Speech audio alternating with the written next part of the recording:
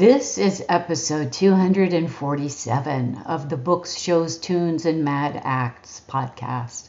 This episode really can't be titled anything other than Books, Shows, Tunes, and Mad Acts with Steve Boyle and Webb Wilder, the last of the full-grown men.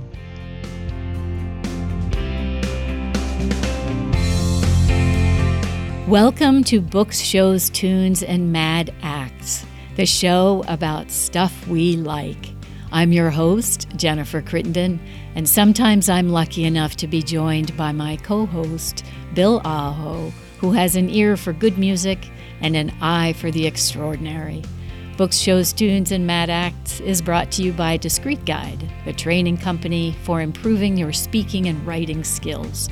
We hope you enjoy the show.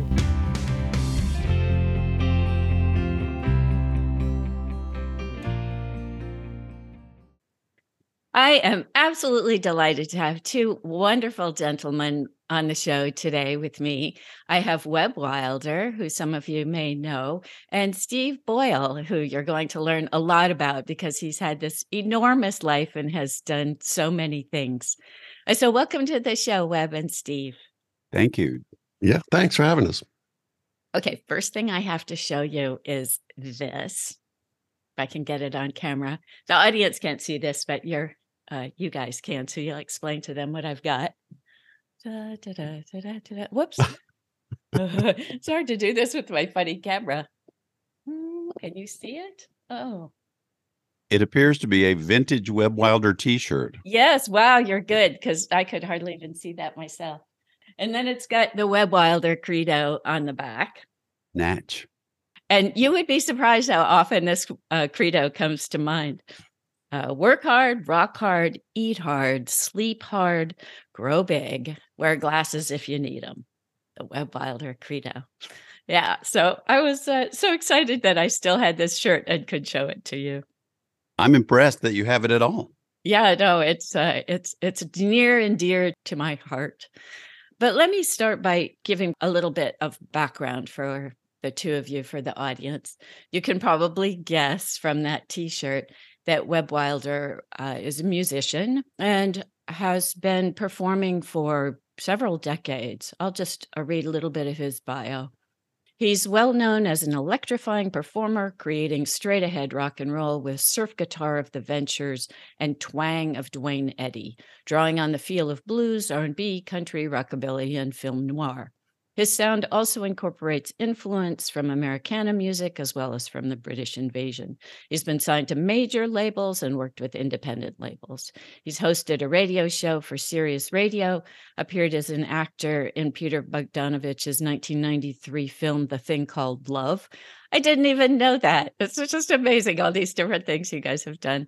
And is currently the afternoon shift disc jockey for the radio station WMOT-FM. And then for Steve Boyle, who has an equally complex background, he's an award-winning music television producer for a wide variety of recording artists, from classic rock stars such as the Beach Boys, Don McLean, Grand Funk Railroad, to classic country artists such as Garth Brooks, Alabama, Eddie Rabbitt, and John Anderson. Steve's work as producer, director, writer, editor has aired on a whole bunch of places. I won't read those all off. But most notably, Steve has received over 60 regional, national, and international awards for his work in television, including Emmys, Addies, and dozens of international film festival awards, including Gold at the 2020 Houston International Film Festival and official selection at the 2020 Moscow International Short Film Festival. He's also been in the running for Nashville CMA Music Video Director of the Year 3 years in a row. So yeah, so great to have the two of you on the show, such accomplished people. And I hope the audience can keep up with everything that's happening, because this is a fairly complicated scenario. So we're actually here to talk about two books. Well, we're here to talk about everything, life and so on. But more specifically, I did want to talk about these two books. All right. So what they are is two Webb Wilder mysteries. And the book that I have is quite clever. It's got one book if you read it in one direction, and then you can flip the book over and read it in the other direction, and it's a different story. So the two stories, the first one is called The Doll, and then the second one, or maybe I have these in reverse order. No, it's Mole Men is the first story and The Doll is the second one. Okay, gotcha. And then and yes, it can be confusing considering the way it's titled. Yeah. So these are actually co-written by Steve and also Shane Caldwell, but the books themselves star, so to speak, Webb Wilder. So he plays the protagonist in these two stories. Okay, so let's start with just explaining some of what's happening here. So tell me what started the idea of doing a book. Well, the book thing picks up with Steve. What the events that led up to it, I guess, would be that going way, way, way back until about 1981, I was in an extremely short film. It was 13 minutes long. It was a student film at the time called Webb Wilder Private Eye. You know, it had some coast-to-coast airplay on cable television on the USA Network on a program called Night Flight. And I didn't think that much of it, but it sort of gave me a look, really, because, you know, I certainly don't look like the MTV central casting rock star guy. And I thought, well, this is, you know, sort of the Rick Nielsen and Cheap Trick anti-hero thing. He did it in a different way, but I thought, well, I can wear this hat and these glasses and these dowdy clothes and front a band. And so I was in Mississippi. I'm from Mississippi and had been in bands, moved to Nashville, and it was pretty hard to get reconnoitered, you know, with a new band and new friends and acquaintances and everything. And we started performing as Webb Wilder and the Beat Necks, which is an impossible bad choice name for a band because nobody ever says it right. And and we're stuck with it. So fast forward, you know, this inspired Steve and Shane Caldwell, who is easily the funniest man in Nashville, for the pulp novel sort of thing, because it was a tongue-in-cheek hillbilly private eye thing, sort of. Sort of. Well, hillbilly was really a misnomer, but it was certainly rural and folksy. The character was, and but you know, I think the film, you know, owed debts to Andy Griffith and Raymond Chandler, and I don't know, but so I thought that was a neat idea, and Steve could probably clear some of this up because we had the idea of a radio play and all sorts of stuff in the mix. Right. Well, yeah. I'm going to go back to your T-shirt, Jennifer. When that album came out, it came from Nashville. I had just moved into Nashville myself. It was being played to death on local radio to the point there was a song called Poolside to the point where I thought that was a national hit. And so I was a fan. There was something called City Without a Subway happening, and the rock artists were trying to get themselves noticed because country had just swamped them, obviously. And they created this series of shows, and I got involved in that. And it was an excuse to meet Webb and a few other people too, since I was quasi new in town. Within a few years after that, in the 80s into the early 90s, I wound up I created a music video television network for Hard Rock Cafe, corporate. This played within Hard Rocks around the world. It still does, which is strange. It's kind of fun to see, but created that in the early to mid 90s and told them we need to start doing some promotion within this to let people know that this is unique programming to what you're watching. And they said two things to me. The first thing they said is, fine, you can do commercials, but we want anti-commercial commercials. And that's all they said. I got to figure it out from there. And the other was, you can't use rock stars yet. We want to test it. So I used Friends. And in the anti-commercial commercials, for me, I just translated it as just quirky little scenarios of stuff. And I stick a logo at the end of it, which wound up, strangely enough, to be a genre of promotion for ESPN and MTV and TBS and folks like that in the late 90s. And actually, ESPN's, one of their shows used it for like that format for 20 years. One of the things we did within those promos was I brought in the Webb Wilder detective thing for the fun of it. And Shane Caldwell also had a bunch of characters in there as well. While we were doing that, I was thinking, why don't we go further with the detective thing? And let's see what we can do now to make it go further. So since the three of us agreed on that, I pitched the concept to Hard Rock Cafe Corporate to back it. And they said, yes, CEO said yes, my CEO is my boss, second boss. And so he said, give me 2 scripts. So Shane and I, along with Webb's input, sat down and wrote Mole Men and the Doll as television scripts. Oh. Yes. And so as we were wrapping that up, the CEO said, I can't stand reading scripts. They're hard to read, which is true. Scripts are hard to read. Because can you make it a narrative? And I was like, yeah, sure. We'll rewrite it as a narrative. Yeah. And so, and I just thought, well, if he really wants it as a book, I'm just going to print it up as a book. Mm-hmm. So printed it up as a book, put the pitch material together because he was going to bring out the corporations and all that for this television series. And by the time I'm done, which didn't take that long, he quit. And there was a new CEO. And typical, yes, of course. And then typical corporate America, the new CEO doesn't want anything to do with what the old CEO had going. So right. That was it. It was shelved. So I thought, this is too good an idea. Can't shelve. I'm going to pitch it to radio because I loved Firesign Theater's Nick Danger kind of thing. And I thought, well, this is already a script. It's not much to change it to radio. And pitched it to PRI and NPR, both of which said, yeah, we like the idea, but we need a pilot. But we want a sample show. And that's standard operating procedure for television and for radio. And I was like, okay, fine. So put together a 2-hour radio pilot special based on the first story called Mole Men. And by the way, the name of the series is called Webb Wilder, Last of the Full-Grown Men. That's the series. And then the one particular story was Mole Men. And the other story in this case was The Doll, but we do Mole Men. And brought in guest stars that, some folks we know around town. And it was fun. It was Shane brought in George Lindsay, who was played Goober on the Andy Griffith Show. I brought in Felix Cavallari from the Rascals, who in the middle of all this had to leave to go be inducted into the Rock and Roll Hall of Fame and came back to finish up his part. Kathy Mattea, country music artist, who's extremely well known here around town. Jimmy Griffin from Bread. You may know him from there. In fact, he's got an Oscar for winning Song of the Year for the song For All We Know. Who else? Jonelle Mosser, still to this day a great voice here in Nashville, a blues rock artist who was also in a band called the New Maroons for a short time with Don Was, and the drummer in the band was Ringo Starr. I know. So Webb, who am I missing? Anybody? I was thinking who else we might have. We certainly have Shane, who is Shane Caldwell. Yes, Shane, who co-wrote this, was also the bad guy in this, and then of course Webb is playing Webb. That's who I'm missing. So that may be all the musical artists, unless we're really making a grave error here. But yeah.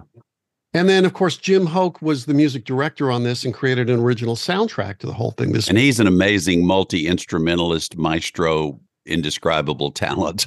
and plays on Paul McCartney's not last album, the album before.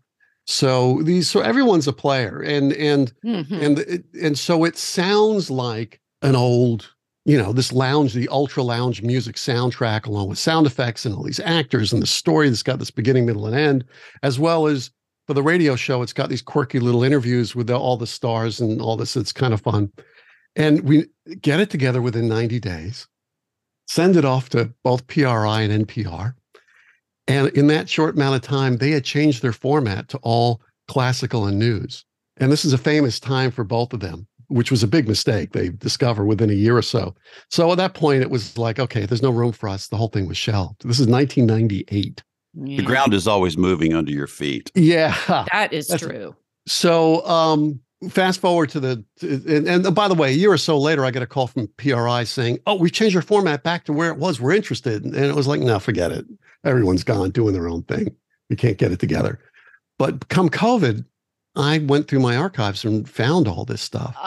This is all because of COVID. Yes, because I'm working, but I'm working at home. With this, I got plenty of time, and I was trying to organize stuff, and I was like, this can't be wasted. Mm-hmm. If I croak tomorrow, my kids aren't going to know what to do with this. I know our children. So tried it one more time, and WMOT, the roots rock radio station here in Nashville, did the premiere, which was just before Christmas last year.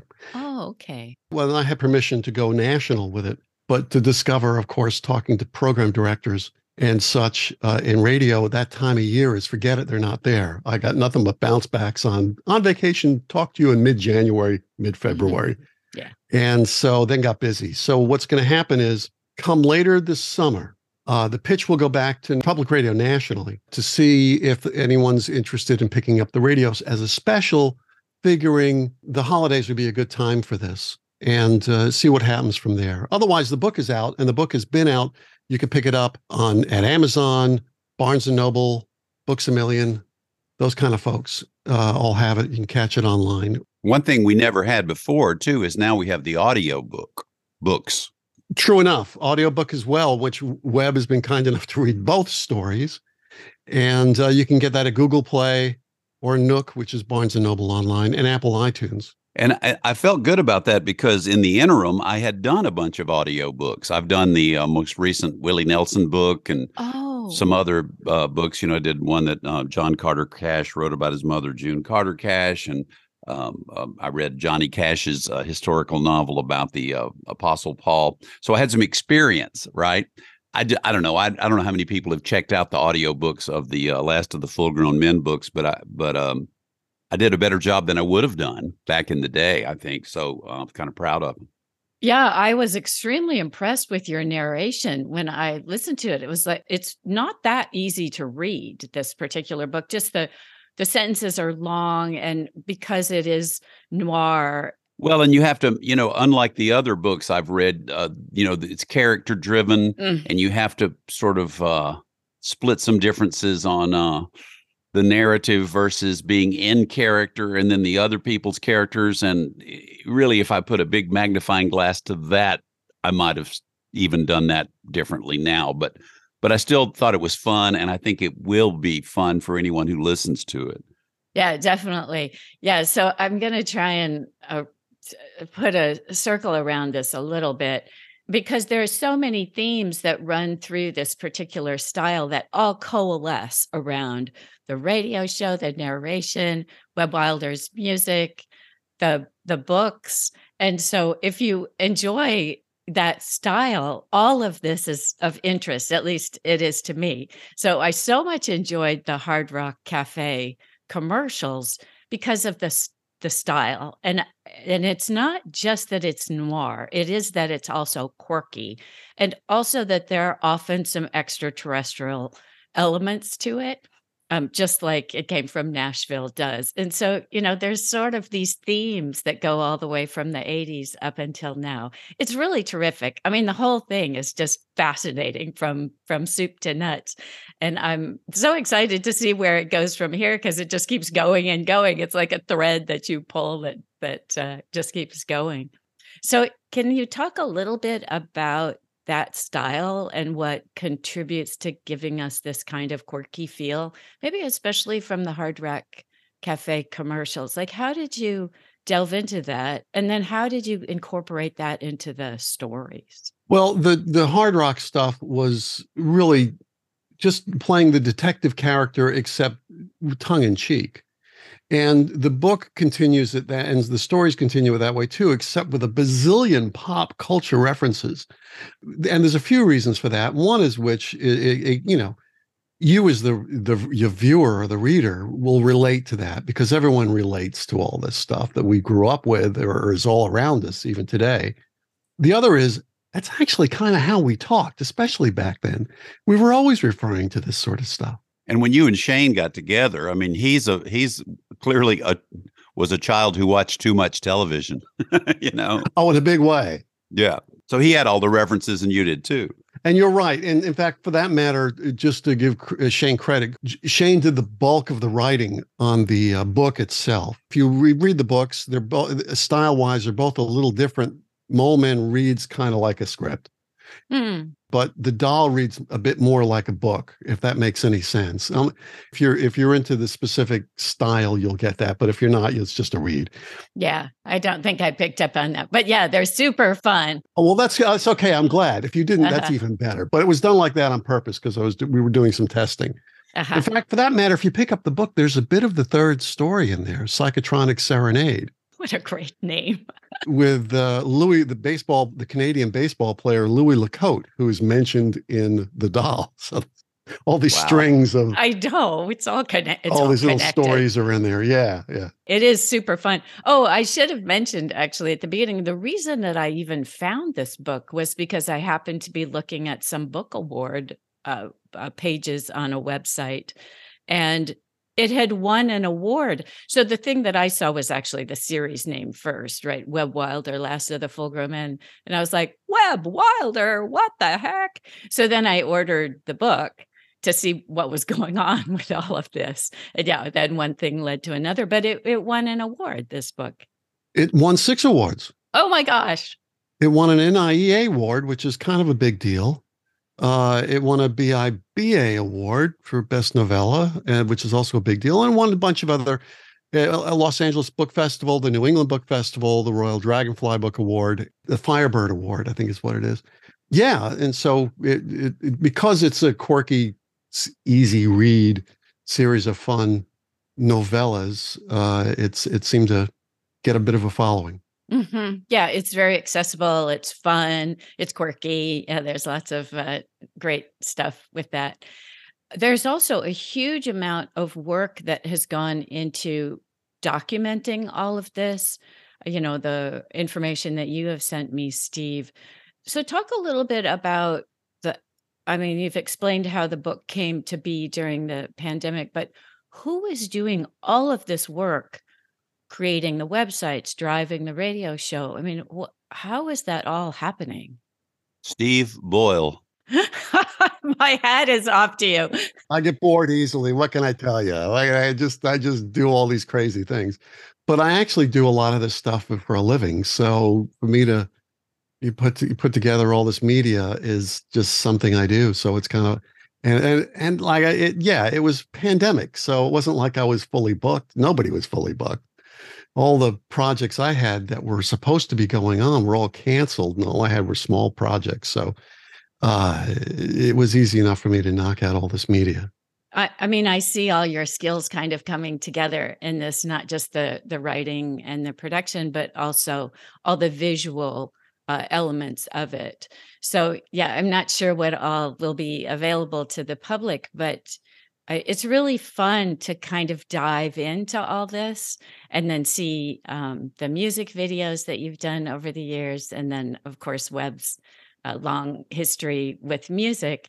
But all of these things really seem to be coalescing now to produce this sort of array of things to consume, right? Whether it's visual or audio or reading. So it's really fun to see it all come together like that.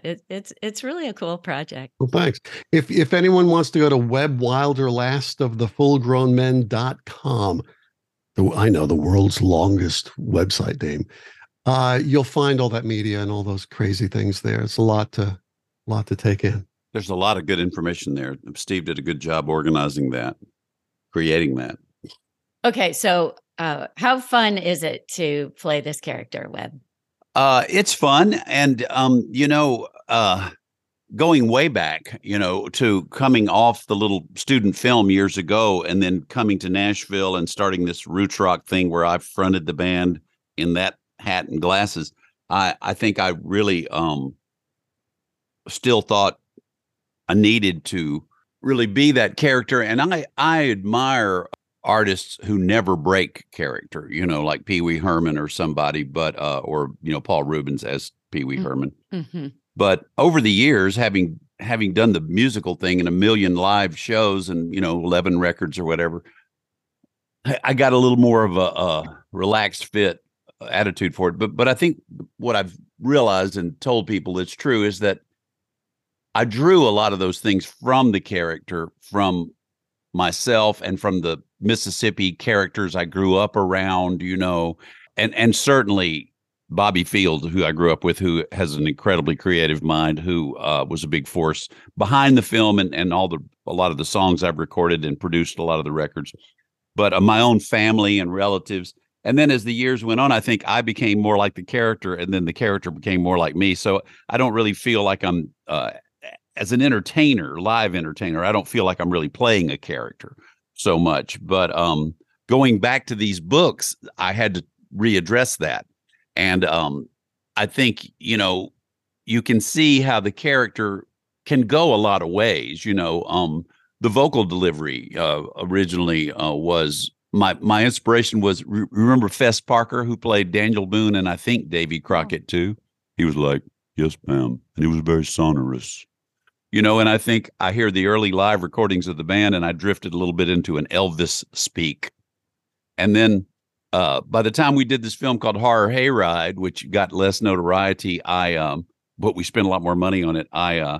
The character became a little more acerbic and sardonic, and it was a little bit more like Jerry Lee Lewis, who is the dark angel of rock and roll, So I don't even know if that answers your question, but it was, but readdressing these books put me back in the mind of the character itself. Yeah. Yeah. Like all of us, it evolves, right? Right. There is something that's really compelling about this. I was thinking, this Nick Danger, right, from Firesign Theater, and also remember the radio shows. I'm a little bit too young to have really experienced that completely, but I remember there was The Shadow, I think it was called, on the radio. There might have been another one. And you get that same feeling when you get involved with these projects. I don't know what it is, but there's something really attractive about it, right? There's something that's tapping into our reptile brain or something that makes these things really fun. And some of that has shown up in your music too. This combination of both mystery but also familiar. Maybe it's the accessibility of the anti-hero. I mean, if you think about Humphrey Bogart as Philip Marlowe, you almost feel like you could know that guy or whatever. In other words, he's not glamorous and he's accessible. People walk right into his office. He's not making a lot of money. So he's just another schlub in a lot of ways. But then again, when you think about it a little further, you go, that's pretty unusual. This guy's making a living as a private eye, or whether he's making a living or not, that's the trade he's plying, and he's a solitary, unmarried, no children guy who can get hit on the head with a pistol innumerable times and never go to the hospital, and all that. There's a certain life perspective too that we get from these guys, right? This sort of sardonic view of modern life, right? It's a little bit cynical, but it's not abrasively so, right? It's just, that's just how life is. Yeah. There's something that maybe it's that, right? That's so universal that attracts us to that. Because there's maybe a part of us that also kind of views the world that way. So it's like, I'm a big Turner movie classics fan, and I have as my friend pointed out, now in the modern world, everyone has a 45-second attention span, and I've always been guilty. I'm sure I've been ADD since the first grade or something, but I recently saw the ending rather than the whole movie, basically, of this great film noir film that I'm sure Steve is familiar with Robert Mitchum and Jane Greer, called Out of the Past. And it's really atypical, and it's too complicated to explain the ending, but the ending is not like any other movie ending I've ever seen. And Robert Mitchum is sort of with the bad girl, but he goes back to the good girl and says, "I'm going to be back for you." But then he goes out in a fiery crash with the bad girl, which leaves it unknown whether he was really going to go back to the good girl or not. And so the good girl makes the most of things, back to your point, like it's really like life, and goes with the guy that she grew up with happily, or sort of resignedly or something, I don't know. I thought that was pretty interesting and certainly unglamorous, really. Yeah, I mean, they often are morally ambiguous, right? And of course, there's the humor, right? There's a lot of humor in Mullman and the Doll, right? And a lot. Yeah. So there's yeah. that too, right? Yeah, a certain kind of humor, sort of this dark. Oh yeah, it doesn't carry the gravitas of Out of the Past. Yeah, but morally ambiguous, right? And then I sent you guys the link of the article of all this stuff falling from space down into people's private property as we're getting more traffic up there, apparently. So I've read at least 2 incidences of that, and that's one of the things that happens in Mole Men. And so I was thinking, we think of these things maybe as being more retro, but maybe they're actually becoming more and more relevant because stranger and stranger things are happening. What's old is new again is what happens. Well, and there's no accounting for individual eccentricity or craziness, and that shows up in the Last of the Full-Grown Men books, with the guy who's first reporting to the character of Webb Wilder about the strange sightings that he saw, that lead to the whole Mole Men caper unraveling. That guy's kind of a gyro gear loose nut, Yeah, although, right, they treat him as though he's completely insane, but then it turns out that actually, I mean, it's a little bit like the conspiracy theorists, right? Yeah. We were like, oh, you're totally insane. Then it's like, oh, well, maybe you were a little bit right, actually. Well, you just turn on the local evening news or national news, and you hear people talking the things they think and the things they believe, and or the way they live their lives, and it's a world full of individuals, and I mean, it's good and bad, of course. So to switch gears, what drove the plot behind the doll? Shane and I sitting having dinner somewhere. We're just coming into all sorts of different ideas. Actually, we outlined 10 stories.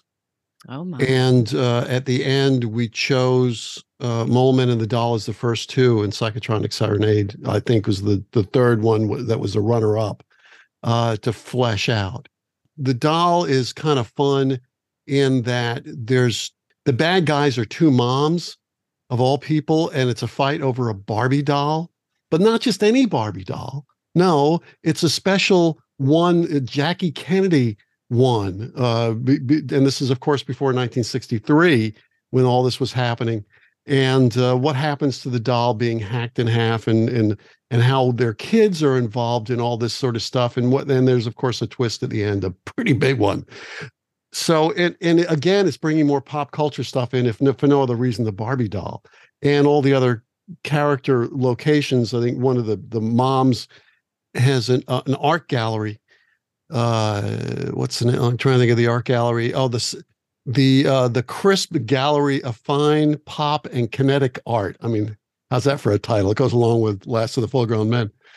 And so again, more pop culture stuff, which is a lot of fun. But to hack a Barbie doll in half was, and then that being the reason for all this trouble is, and poor old Webb the character trying to bring the moms together again, and what he does, and whether that's a mistake or not, is, you've got to read the story to find out. I love the one-off Jackie O prototype and the tragedy resulting in it not going into production. The real, which is the way collectibles become. For one reason or another, they don't get made many of, or don't go into mass production, and they're rare later. Mm-hmm. And of course, all this is fiction, by the way. There was no Jackie O, that we know of. Well, that's true. Maybe there's one floating around. That's true. That's true. She would be Jackie K at the time, of course. We know that. Well, but we're talking 63, and then wearing the A-frame dress and the pillbox hat, the classic Dealey Plaza outfit. Yeah, I was kind of surprised after I processed this a little bit more that we don't see more Barbies in these kinds of stories, because they are kind of creepy, and they do go well with the blonde that inevitably walks into the private eye's office, right? So I thought it was quite clever to work the Barbie into that, because it's creepy and it's totally appropriate, and it's completely original as far as I could tell. I've never heard of people writing about Barbies, but they fit right into this whole thing. And it's something everyone can relate to. Mm-hmm. I mean, I didn't play with Barbies. My sisters did. So they were all around the house, whether I liked it or not. I just love the idea of a rare prototype, because I'm such a guitar nerd and everything, and cars, you see on Instagram, the what do they call them? The project cars or whatever, like Chrysler and Chevy, and everybody used to have these trade show kind of cars that never went into production, and they're like rare, beautiful, exotic things. So there are more coming, I guess. We'll see. We hope so. It would be nice. The idea is to see if we can, what kind of attention we get on all of this. And again, we've got outlines. It's easy enough to flesh out. So we'll see. By the end of the year, I'll find out what's going on. But if Steven Spielberg gets a hold of Steve's email address, and he'll get called for his other cinematographer skills into some big project, and we'll lose him. Oh, no, I want to play with this no matter what. I'll find the time. This is too much fun. I keep hoping my ship will come in. Sadly, I have to admit I'm mortal. So, I've got X number of days on this planet. That goes for all of us. Mm-hmm. See, there's the neo-noir showing up. Oh, yes, I'm acutely aware, right? Father Time. Yeah, Father Time, this thing that we live with, right? That we know from a very young age. Yeah, it colors our life, I would say. Yeah. It stands over our life like a huge thundercloud. Well, it casts a longer shadow the older you get. A friend of mine says he suffers from TMB, and I'm like, oh, I'm sorry, what's that? He goes, too many birthdays. Mm-hmm. Mm-hmm. I like that. Yeah. Yeah, exactly. Of course, the option is worse. Of course. That's the irony, right? NEB, not enough birthdays. Need more birthdays. Yeah, until it's NEB. Exactly. Yeah. I also really love this project because it has such a long history, right? That it goes back pretty far. So I wonder if you guys get busy with other things that maybe we won't see the next iteration for, another 10 years. But that's kind of cool too, right? That it spans such a long period of time and still finds an audience, right? There's something timeless about it. And because of what's going on these days between the pandemic and politics, it seems that within the younger crowd, film noir is the hip thing to do. And so is all this lounge music, which happens to be, that's what on the radio side, the podcast side, maybe podcast side, is full of as well. And so, for that matter, here I'll do a pitch here. Sorry for the interruption. I'm going to augment Steve's pitch here by inserting a sample of the radio show so that you can get a sense of it. It'll take about a minute, and then we'll return to the regular podcast. You gotta see it. You gotta come and see it. It wasn't mole men that done it, I'm telling you. And they're gonna get us all if they ain't stopped. What's wrong, Mr. Wilder? It's hard for me to believe that in your line of work you've never seen pictures of a naked lady. Well, I've seen them, just not of any that were alive and well and leaning on my shoulder and breathing down my neck. Hey there, Four Eyes. How's the head feel? Felt pretty good to me when I was punching it. Those are worm burgers? 100%. Freshly ground by Jasper this morning. No longer will school children have to remember the name Ponce de Leon. Instead, they'll remember the name Lance Murdoch, the guy who found the real fountain of youth. Oh, my babies! My babies! Ah! This is Webb Wilder, last of the full-grown men, mole men. The strange story of a crop duster, mole men, a worm ranch, and a blonde named Ruby Falls. It's just another case of money, murder, and madness.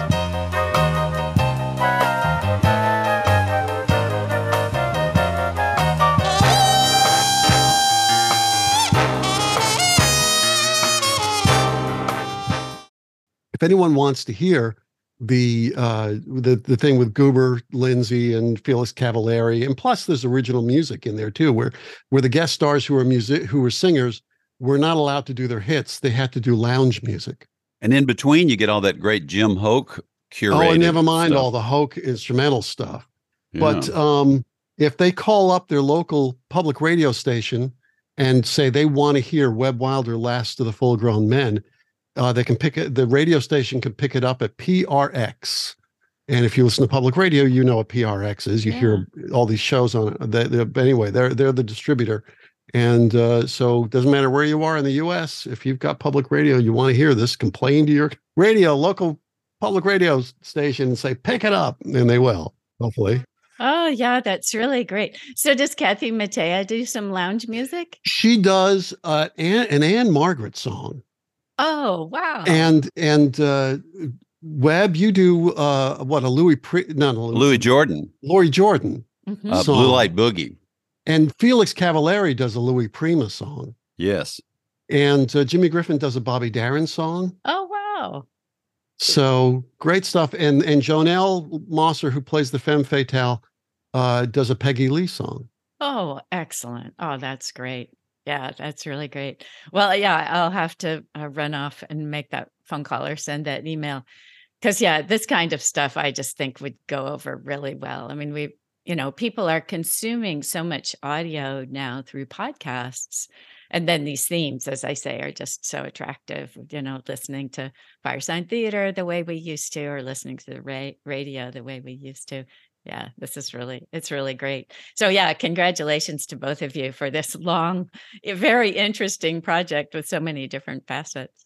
Oh, well, thank you. And I apologize for being a disembodied voice with no visuals on this podcast, but I'll have to catch up to the 21st century here pretty soon and rectify that situation. No. You want to stay retro. You want to stay 1940s noir. There you go. No one wants Webb Wilder to be up to date. Stay in the dark. That works well. Long dark shadows. It works well. That's perfect. I do hear, since I do the podcast, and I give people an option if they want to be on camera or not. It's amazing how many people choose to not be on camera. And they will often say it's not just them that they don't want to appear on camera, that they also find it distracting.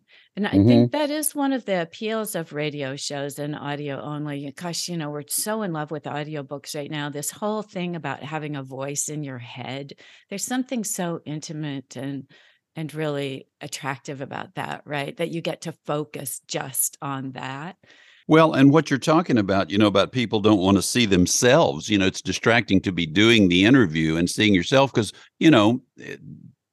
there are people who love looking at themselves in the mirror, but I think they're in the minority. I mean, even Johnny Depp claims to have never seen any of his movies. Yeah. How about that? Yeah. Yeah. That was so shocking to me. I do training in my day job. And I was and I encourage people to use video to do analysis of various things that they might be working on, whether it's public speaking or communication skills, interpersonal skills, presentation skills. But it's very hard psychologically to look at yourself on film. And I was so surprised to learn how many actors don't use video because it's too discouraging. One person said, I don't want to see how far I missed the mark. I'd rather not know because it's just, yeah. So isn't that amazing, right? And maybe that's part of it too with just sound, is it allows us to focus on something that we really love, music and sound of people's voices. Well, and especially something like a radio play where you can use your imagination on everything that's going on. In our case, there's not only does it have an original soundtrack and all these famous folks doing the acting, but that goes along with the crazy sound effects that go with it too. Oh. And so it is classic 1940s, 1950s radio, except updated. Theater of the mind, as it were. Theater of the mind. Thank you very much. Yes. Yeah, that's a great description, theater of the mind, right? Yeah, and some of that we see when people read too, right? That's one of the things they love about reading is what it creates in their mind. And so you've done it all here, right?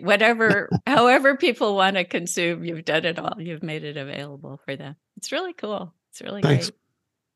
great. Okay, so before I let you go, is there anything you'd like to share with the audience that might be coming up or just things that you want to refer them to? And I'll be delighted to include links to those things too in the show notes. Steve, you got some stuff. You got tons of stuff going on. I got a lot of things I can't talk about. Okay. It's a secret. well, because they're either in production, they're in, anything from I've signed, ball and chain non-disclosures to the production's not done yet. But I can say this, two things. I'll mention a couple of things. One is, and this just came out last week. I did this for NYU, New York University, the First Amendment Watch, which is part of the law division there, and The Free Speech Center at Middle Tennessee State University called me up to do a documentary for them on the First Amendment and the right to record police. In other words, the rules, if you're on the street and you want to do photographs or video of the police in action, what you can and cannot do legally. And did this half-hour documentary that was meant for universities to find out all these police departments needed it because they didn't know the rules and they were getting in trouble for breaking the rules. And news organizations, the same thing. They didn't know the rules either. And so it's worked very well with them. It's entertaining as well as extremely informative. It just came out. It's about a half hour long. You can catch it on YouTube. Nice. Over at the Free Speech Center. If you just go to them, you'll see it on their list as well. And I'm currently in, about 30, 40 minutes into a 100-minute documentary on Leon Redbone for the Redbone Estate, which has been a lot of fun. I knew Leon back in the day, worked with him a bit, and have been honored to get the call from the estate to work on this documentary. So, and it's been a lot of fun. He's also a character. Yes. I mean, from what Steve tells me, he was not only, his music and his art was great, but quite a character. Oh yeah. I mean, he was a walking, talking fictional character. I mean, even his name was made up. Everything, he had a whole history that was made up, and he lived and died for it. He wouldn't tell you the truth. I mean, the truth really didn't come out until after he died. And even then is questionable. Wow. He's still in character after death. When I first met him, I went to his house. Okay, I'll tell you a quick Leon story. I went to his house in the Poconos. Actually, I stayed overnight there and drive up to the house, and he walks out the front door, and there he is dressed as Leon Redbone, and he's in character, and he's talking to me, and he's talking. We'll go in the house, and we're chatting, and he's still in character, and I'm sitting there thinking, when is he going to just be a guy? And we're talking. And at the time, I was doing some research on Betty Hutton because I had an idea for a movie based on her songs, because she had a song called Murder, he said. So I had all this information in my head about Betty Hutton. So somehow the conversation got into Betty Hutton. He seemed to be interested in the fact that I knew some things he didn't know. After that, he was a regular guy. Oh, you broke him with Betty Hutton. Yeah, until then, he was in character even in his own home. It was amazing to see. So yes, he has a tendency to stay in character no matter what. And dust out his own trail on his origins and stuff, right? Oh, yeah. It's a phony baloney backstory. And although his real story is even more fascinating, which I'm not going to go into here. Look for that documentary. I don't know when it'll come out yet. We're still working on it. But what a phenomenal story. And definitely worth checking out when that comes out. Otherwise, look for the First Amendment right to record police documentary. You can find it on YouTube because it's meant as a teaching tool. So there you go. Oh, and I got to narrate it. There you go. I don't do a lot of that. So that was kind of fun. Didn't expect that. I put it in as a rough, and they were like, ooh, we like it. Stay with it. So there you go. I would rather have hired Webb to do the narration. He's better voice than me. Well, you have a beautiful speaking voice, though, and so I'm not. I was a happy voice for a very sad topic, is what it became. So, my day-to-day activities can be pretty much followed on at webbwilder.com, which links the Instagram page and the webbwilder.official Facebook pages, and of course, WMOT.org. is really a great and informative website, and you can listen live to the 24/7 Americana and roots-driven music and all our special programs, and find out about our special live events and stuff. And you can listen live to me in the afternoons, Monday through Friday, and again, early Saturday morning. And we even have a feature called On Demand, where you can hear recent past episodes of the chart show. I do the Americana Album Chart Show, The List, and other specialty programs. And I've got some live dates coming up. We do about once a year, we do a band show in the big room at City Winery here in Nashville. I'll be doing a solo show upstairs there on Sunday, June 11th. We're doing a band show at the Down Home in Johnson City, Tennessee on June 17th. I'll be in Memphis, the holy city of rock and roll, on the 28th of Memphis, doing a solo show at Lafayette's Music Room. I'll be doing, various gigs throughout the summer, and I'll be back at the Great Fitzgerald's in Chicago in October. And I don't know, I'm working on some recordings. I've got 2 songs almost finished. And we're wondering if really it's all about albums or single tracks or digital only singles. And I think it's the answers to all those questions is yes. You can do whatever you want. So we're sort of excited about that. But no project is, what is the old expression? It ain't final till it's vinyl, even if it's virtual now. So we haven't released anything new. I did release a pandemic album at the worst possible time, of course, April 2020, and that album is called Night Without Love. Oh yeah, I saw that. Oh, what a great title! Yeah, Yeah. Yeah, appropriate for those times. Also, one other thing, we were talking about all this, and I'd mentioned the first time I met Webb was at something called City Without a Subway. I made a little mini documentary on that, yes. which also won a bunch of International Film Festival awards. If you go on YouTube, look for City Without a Subway 1986, and you'll see Webb back in the day, plus today, catching up on this. And me, it seems I'm on camera. That's rare. But that's something I shot when I first came to Nashville. And again, a pandemic, rediscovering all this stuff, and thought, let me catch up with everybody. So you get to see a little bit of Nashville non-country music history. Right. Well, again, it's so wonderful to have the two of you on the show, and so inspiring, really, all the things that you're working on and how productive you are and all the different places your interests take you. It's just lovely to talk to the two of you. Thank you so much for coming on the show. Thank you for having us, and lovely speaking with you. Absolutely. Thanks. All right. Take care. You too. Thanks.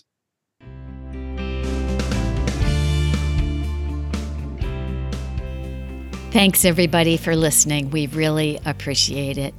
Don't forget to check out the show notes for additional information about this episode.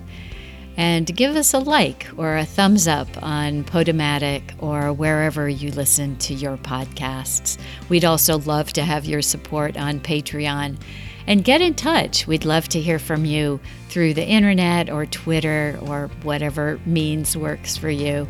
And finally, thanks to Caffeine Creek for the theme music.